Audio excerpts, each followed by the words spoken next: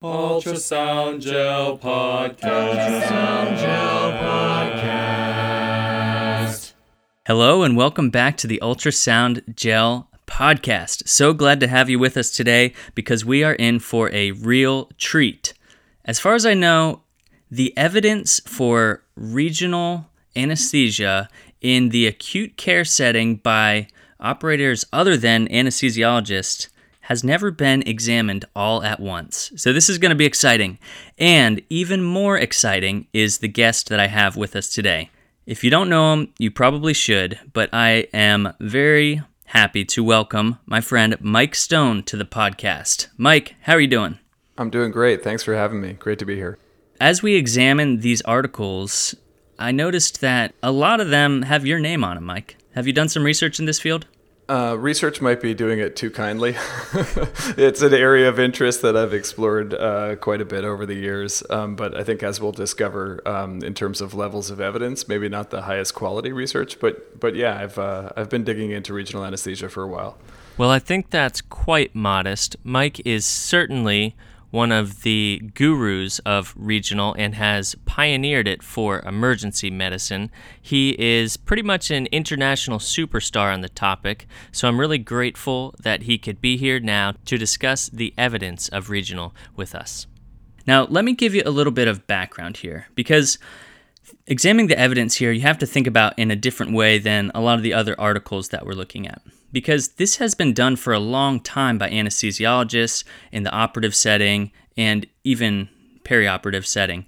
So a lot of what we've started to do in the emergency room or the ICUs or other even primary care settings is that we're extrapolating their research and their evidence into our fields. And the way that this has come into popularity is because ultrasound has made this so much safer that people who are not originally trained in regional can now do a lot of different blocks in a safe manner by using ultrasound to avoid the danger zones.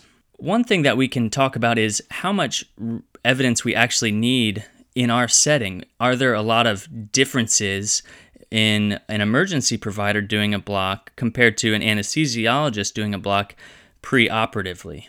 Do you have any thoughts on that, Mike?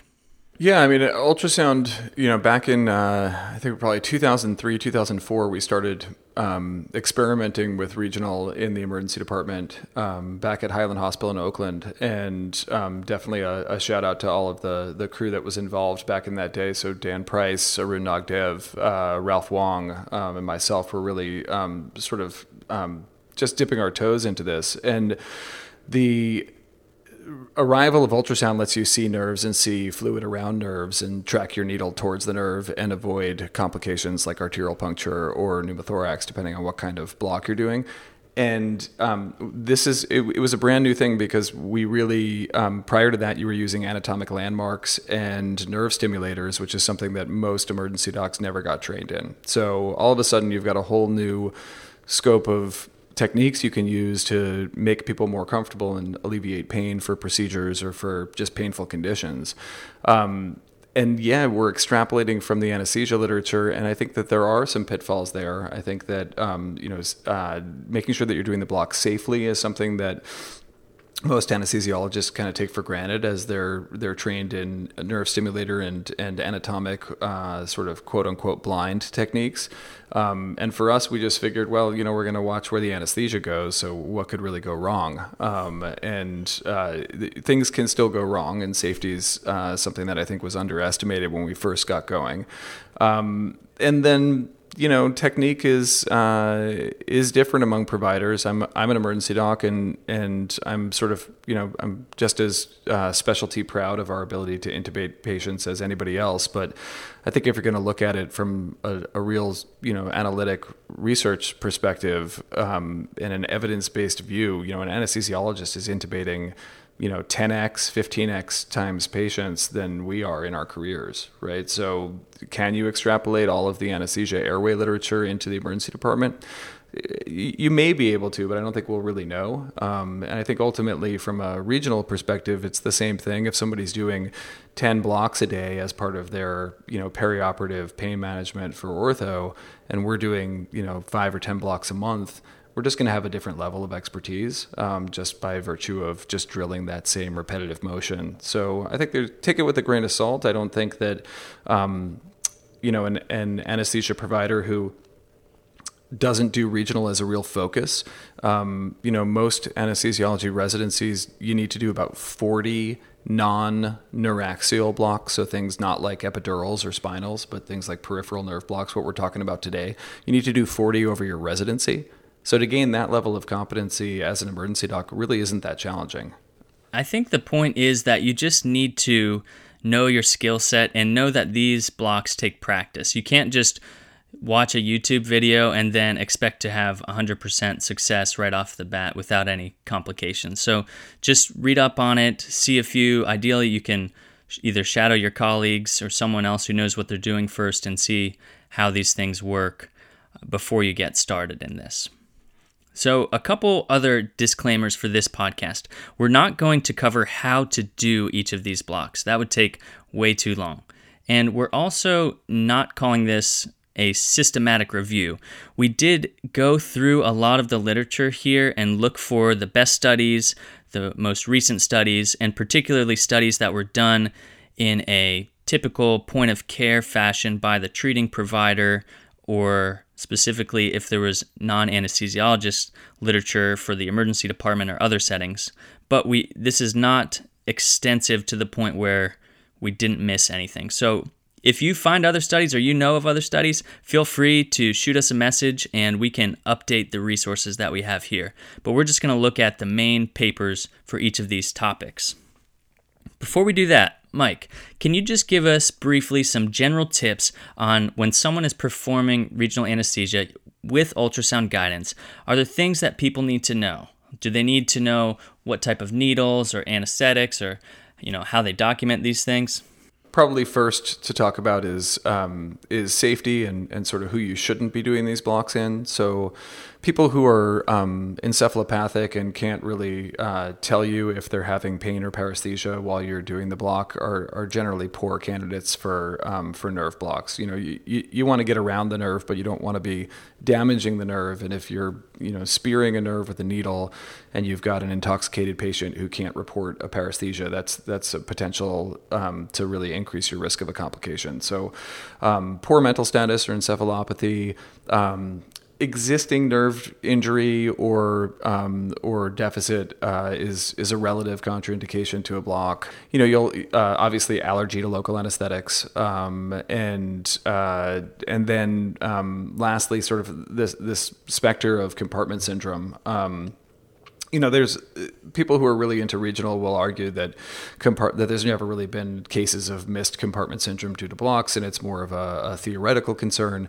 The reality is that I have yet to meet an orthopedic surgeon or a general surgeon who would want you doing regional anesthesia in a patient who you think could be at risk for compartment syndrome, and those are our colleagues who are going to be caring for these patients as they're in hospital. So it just seems like a bad idea intuitively.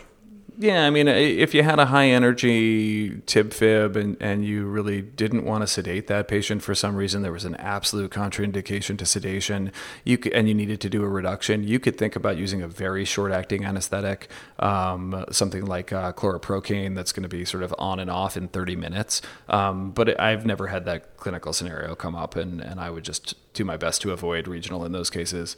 In terms of last thing for safety is really monitoring, and that's just having a cardiac monitor on to be able to look for signs of local anesthetic systemic toxicity and to be able to give medications to treat it if somebody were to develop anesthetic overdose. My general practice, and this, it's not evidence-based, there is no evidence around this, is blocks above the elbow or blocks above the knee. So anything sort of proximal to elbow or knee, I want to make sure I have an IV in and that the patient is monitored. I had a fun debate with an anesthesiologist once about this, and they said, well, they think that, IV and monitoring for every single block. And I finally got them to admit that for a digital block, they wouldn't put in an IV or monitor a patient. But they still felt like wrist blocks and things in the forearm and the lower leg, they would do it. And it's just a level of practice and comfort. And sounds like they won that argument. overall. I think they probably did. But yeah, I saved my forearms and my lower legs and ankles. So if it's proximal to those, I tend to put in an IV and put people on a monitor. Knowing the right anesthetic is critical, and generally short-acting, ultra short-acting blocks, you can use something like chloroprocaine, which is rarely used by anesthesiologists for regional because it's so short-acting. But for us, it's really phenomenal for things like shoulder dislocations or ankle reductions or things that are going to take just literally like a clunk and it's done. And you just want to get them numb, and then you can get the anesthetic to wear off, and they're doing well. Then you've got the sort of typical short-acting anesthetics like lidocaine or mepivacaine. And then you've got the longer-acting anesthetics like bupivacaine or ropivacaine. Ropivacaine has a slightly safer profile cardiovascularly than bupivacaine. So if you have Ropi available in your department or central pharmacy, I'd recommend it. But at the same time, I'd say 80% of the long-acting blocks done worldwide or more are done with bupivacaine. So don't be worried if you only have bupivacaine. Epinephrine in the blocks. I generally use it for plain blocks, so PLANE blocks, so things like fascia iliaca compartment blocks or erector spinae plane blocks. There's really no hard evidence about using epi or not. It'll prolong your block. There's some concern about microvascular damage and vasospasm and increasing a risk of nerve injury if you're targeting a specific peripheral nerve with an epinephrine-containing solution. So generally, if I'm doing, say, a median nerve block in the forearm, I'll probably use bupivacaine without epinephrine. But if I only have BP with epi, I'm not going to make a big deal out of it. And then knowing your right dosage. Local anesthetic, systemic toxicity, obviously dose-related. The two things you can do best to avoid that are, one, to make sure you're seeing anesthetic spread on the screen when you're injecting, so it's going into the tissue and not potentially into a vein or even worse, into an artery. And if you're not seeing spread of anesthetic while you're injecting in these small sort of 3 to 5 ml aliquots, you need to stop, find your needle tip, reposition, make sure that you see spread. And then having the right dose. I mean, if you don't give somebody a toxic dose, they can't really get toxicity. So I like the Safe Local app, but there's a couple of resources that we can link to in the notes to the podcast that you can calculate the right dose based on weight for your patient and make sure that you're within safety range. Last thing would be a couple things, the right needle. So I've definitely sort of changed perspective on this over the years, but I do believe that you should be using a blunt tipped or a short bevel block needle whenever possible. Just lower risk of laceration to the nerve, and you do really get those tactile clicks and pops and loss of resistance when you're using a shorter bevel block needle or a blunt tip needle. So you kind of know when you've entered the fascial plane. So blunt tip needle, if you have that available. If you have an echo tipped one that makes it easier to see, all the better, but that's just a bonus. And then coordinating protocols with your other departments and documenting appropriately. So, we'll generally write on the patient in a surgical marker or a Sharpie when a block was performed, and make sure to put something in the chart. And you want to make sure you have good protocols with your involved departments. So, for example, one of my prior jobs, we coordinated with orthopedics about doing fascia iliaca blocks. And we decided what they wanted to see documented from a neurovascular perspective and a pre-block exam, and it was minimal. They wanted to know that the patient could wiggle their toes and had a pulse. And if that was okay, they were okay with a fascia iliaca block. But just getting it, nothing derails a fledgling, newborn regional anesthesia interest or program in your department, like getting written up or negative feedback from a consultant that was upset that a block was done and they weren't informed. So I'm not saying you need everyone's permission and that we should tiptoe around it, but certainly having a proactive team approach to getting everyone on board with regional in your institution will just smooth the process and avoid some hiccups. Yeah, we're not advocating for people to kind of go rogue and just start doing every block without telling anybody or without discussing it with anybody. Although it's generally safe, it's just good practice to involve anybody else that's going to be taking care of the patient. And it's generally just nice to have more protocolized methods for a lot of these. Like, for example, like anyone with a hip fracture, what are going to be the indications and contraindications for them to get a fascia iliaca block? Or you can do that for really any sort of regional so that everyone's on the same page, and it just ends up being a lot safer for you. And like you said, talking to other departments, even use your anesthesia colleagues. They're so helpful at teaching you, giving you pointers. And I know when I spoke to mine, they initially cringed at the thought that a Quincke tip spinal needle might be used. So we quickly were able to get those TUI tips, and now they're a lot more happy with that.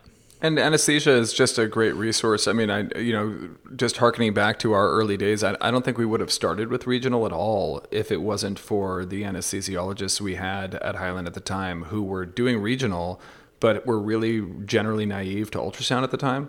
And it was sort of you've got chocolate and I've got peanut butter. And they wanted to learn more about ultrasound, and we wanted to learn more about blocks.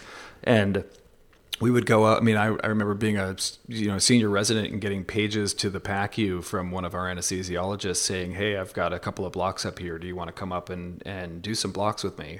And that if you can find a real sort of friend and champion in your anesthesiology department, they have so much wisdom to share about doing these blocks. And I have a lot of mentors in anesthesia who've helped me over the years kind of develop my block practice. And if you go in with sort of an open collaborative team approach, I mean, I remember teaching one of the world experts in regional anesthesia about lung sliding and pneumothorax, because they were already doing blocks, but they had just read about this back in like 2005, and they were like, "Oh, you can look at this in the OR for after you place a central line without having to look at peak pressures or get a chest X-ray or all these other things that don't happen."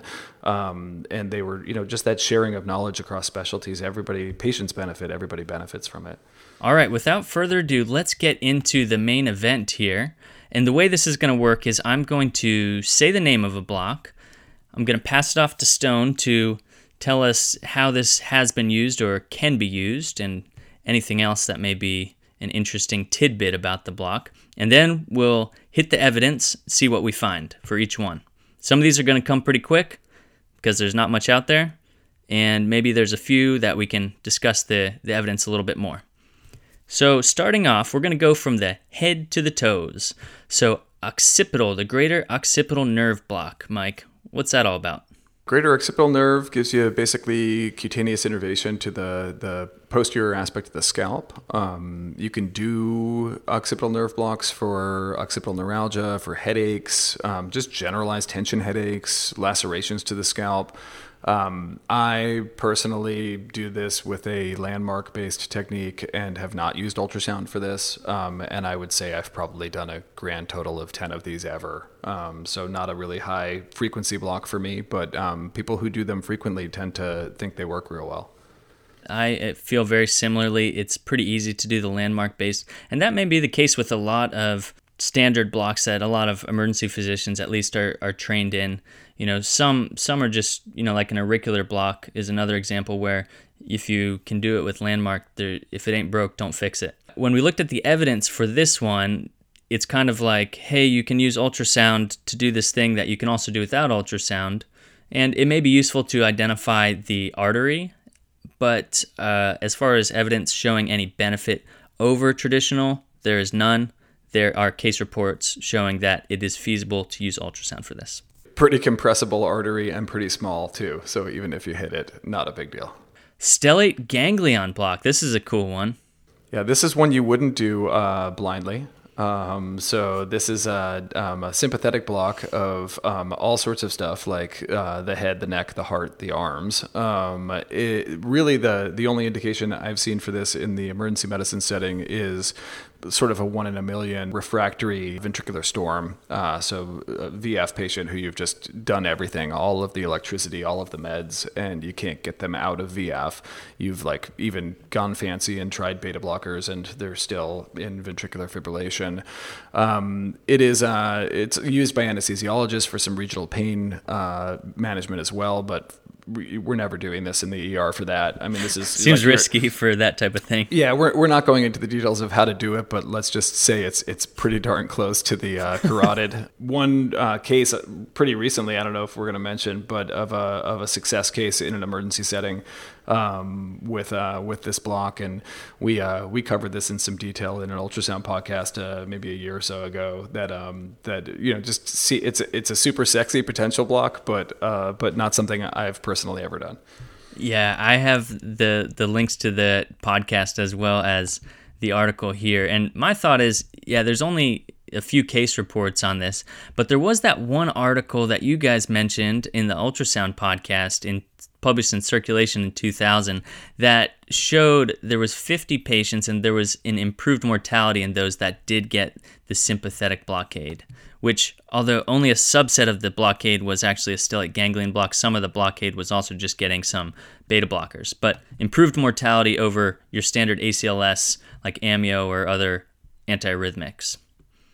So aside from that article, it's really just case reports showing that this can be done in the emergency department, but as you alluded to, it's kind of a Hail Mary at the end of the line of nothing else working. Yeah, I mean, I think if you're in an institution where you're like about to call the code or you're about to activate ECPR, if you have ECMO in your institution and the ability to cannulate patients in arrest, this is something to try before you do either of those two. In my hospital where we have an active ECPR program, I'd probably be calling for ECMO and I'd try the block while I was waiting for the ECMO team to get there. Perfect.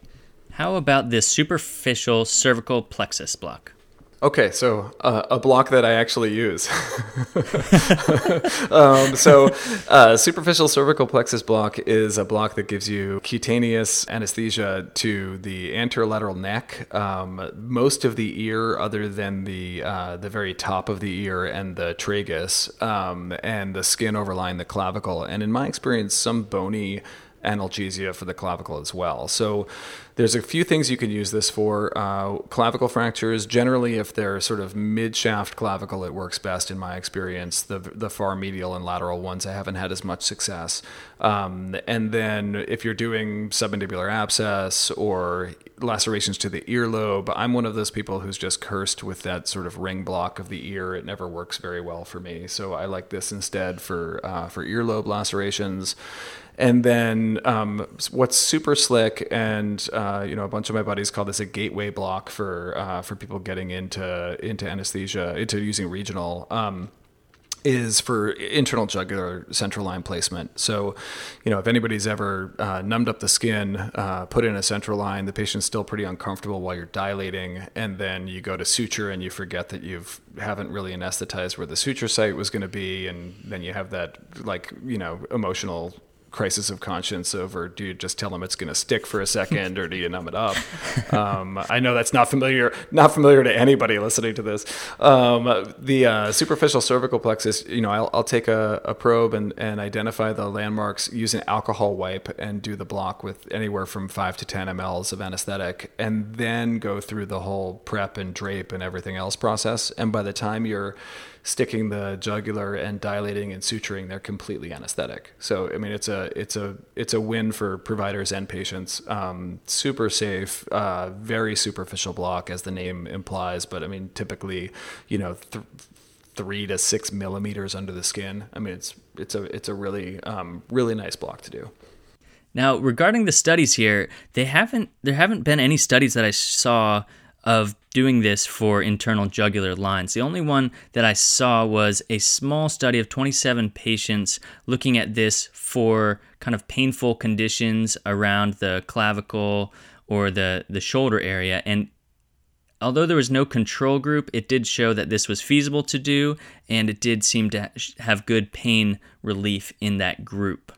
So this is one of many areas where the setting is ripe for more research to show that maybe this is something that could actually help people. From here, we're going to shoot down to the brachial plexus. Let's start with interscaling, a crowd favorite. So the interscalene block, I think, scares people when they first hear about it because it is a dense motor and sensory block of the upper extremity. In terms of sort of clinical indications, you can use this for shoulder dislocation. In fact, you could use like a really targeted C5, C6 injection with very low dose anesthetic for shoulder dislocation. And once you put in a shoulder with a motor block, it's like a mind-blowing experience because there's no resistance. I mean, you typically lift the arm up and it goes back in. Sometimes it pops back in before you even get back in there. It does, and it's the bane of the resident because they get the block in and then they don't even get to do the reduction because it self-reduces. Can they still log those reductions in that case? I think so. I think it can still count for their procedure logs.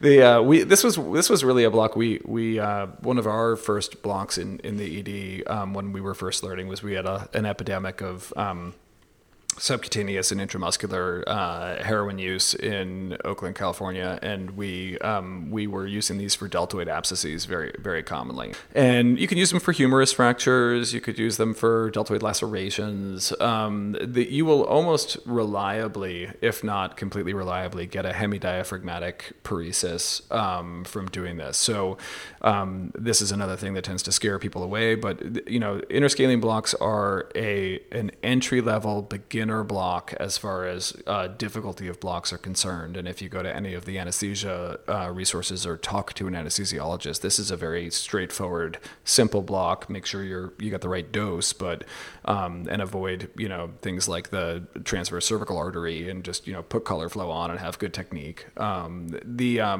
then don't ever do them bilaterally because you're paralyzing the diaphragm. And I wouldn't do them in people who have like contralateral significant lung pathology or like a brittle COPD patient on oxygen. But a really high utility block, I still use this block relatively frequently for shoulder abscesses. We still have a lot of those in my current practice. This is the first one where we actually have a good amount of studies about this. Most of the evidence centers around using this for shoulder dislocation. There's some case reports for those other uses you mentioned, but people are really excited about using this instead of procedural sedation for shoulder dislocations. So there's a couple studies we'll mention here, but one was an RCT that compared standard procedural sedation to interscalene blocks. And interestingly, it did show that there was a lower length of stay in the group that received the block, but there was not really any benefit on satisfaction or pain, which was kind of surprising. But I mean, maybe not if you consider that they're just unconscious or low-level consciousness. And it actually was a little bit worse for some of those outcomes, meaning that there was like a slightly higher pain scale in the block group. Now, that was just a single study. It was a pretty low N, but there was another similar study that by Mike Blavis that compared did kind of the same thing and showed similar findings where it seems like it saves time at least, but as far as the other outcomes, somewhat equivocal. So here we have some evidence.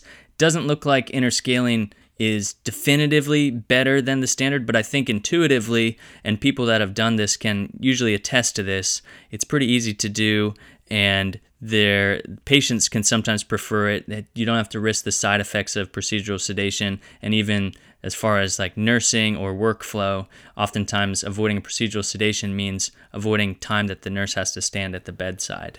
You have thoughts on that, Mike? Yeah, I think that if, first and foremost, I think just let's keep it real. Like 90% of shoulder dislocations, I think, can be put in with gentle verbal reassurance and some patience. Right. I mean, you really, like, most of these can go in with whether you like Cunningham or you like different techniques to try. Most of my shoulder dislocations, I don't ever give any meds to. The ones where you can't get them in because they're real big and muscular or they've been out for a while or whatever reason, where you're otherwise going to go to procedural sedation, this is a great alternative. If it's real easy for you to set up procedural sedation and get it done in a hurry in your department resource-wise and you like it, that's great. And if you've got people waiting for sedation beds and people crowding up your hallways and you want to be able to just do something that's less provider time intensive, dropping in a block and going to see another patient and coming back and putting the arm in is a nice alternative to have. The pain stuff doesn't really surprise me. I mean, you're still sticking a needle into somebody's neck and injecting anesthetic, right? Even just the lidocaine itself, it burns in the skin when you do any sort of regional technique. So, compare that to an IV start. On the patient side, that's what they're comparing, right? They don't remember the reduction because they're either asleep or insensate, but they remember the block going in. So the discomfort might be a little bit higher. And perhaps there's a bias if you're using an agent with amnestic properties that would make the scale questionable. Okay, moving down.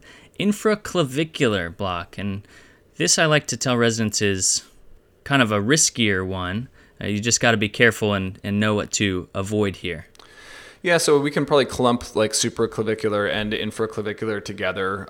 They basically do the same thing. They're just different approaches to the brachial plexus right around the clavicle. So you'll get the same level of anesthesia, which is a really dense block to the entire upper extremity. So you may not get the very top of the shoulder, but you'll get really very proximal humerus all the way to the fingertips, and it's complete. The interscalene block doesn't get you the sort of ulnar aspect of the arm because it doesn't get C8T1. So, for things like wrists and stuff distal to the elbow, it's an incomplete block as compared to supra and infraclavicular, which is really just the whole arm is done. There's consequences with these blocks. These have things like lung and subclavian artery and things in the way. So I would definitely say these are blocks that need to be done with an in-plane needle approach so that you're tracking the tip the whole way. And at the same time, they're fantastic rescue blocks. That's how I use these for the most part is, elbow dislocation that fails intra-articular. I might use one of these blocks. The reality is that if you've got someone with like a comminuted both bone forearm who you think is going to go to the operating room, those are high-risk compartment syndrome injuries, and I'm not a huge fan of using it for that. I have used both axillary and infraclavicular blocks for distal radius fractures in certain populations as well. So I find uses for these, I would say, of the brachial plexus blocks, I do more interscaling these days than mostly anything else. You've talked about using them for like blocks for a deltoid abscess. Do you ever use a supraclavicular for that? You absolutely could. Yep. It'll typically get you enough for a deltoid abscess. Now, as far as evidence for these, when we're looking at the supraclavicular, there was a small study which really toes the line between study and case series, because I think there was about 12 patients here, but it actually compared getting a supraclavicular block to procedural sedation, and similar to the interscaling literature, it shows that it does save time and is feasible to do there. Regarding infraclavicular, we're just looking at a few scattered cases for the different uses of that block. Well, all right. I think we're going to pump the brakes there for a second. That was a lot to take in.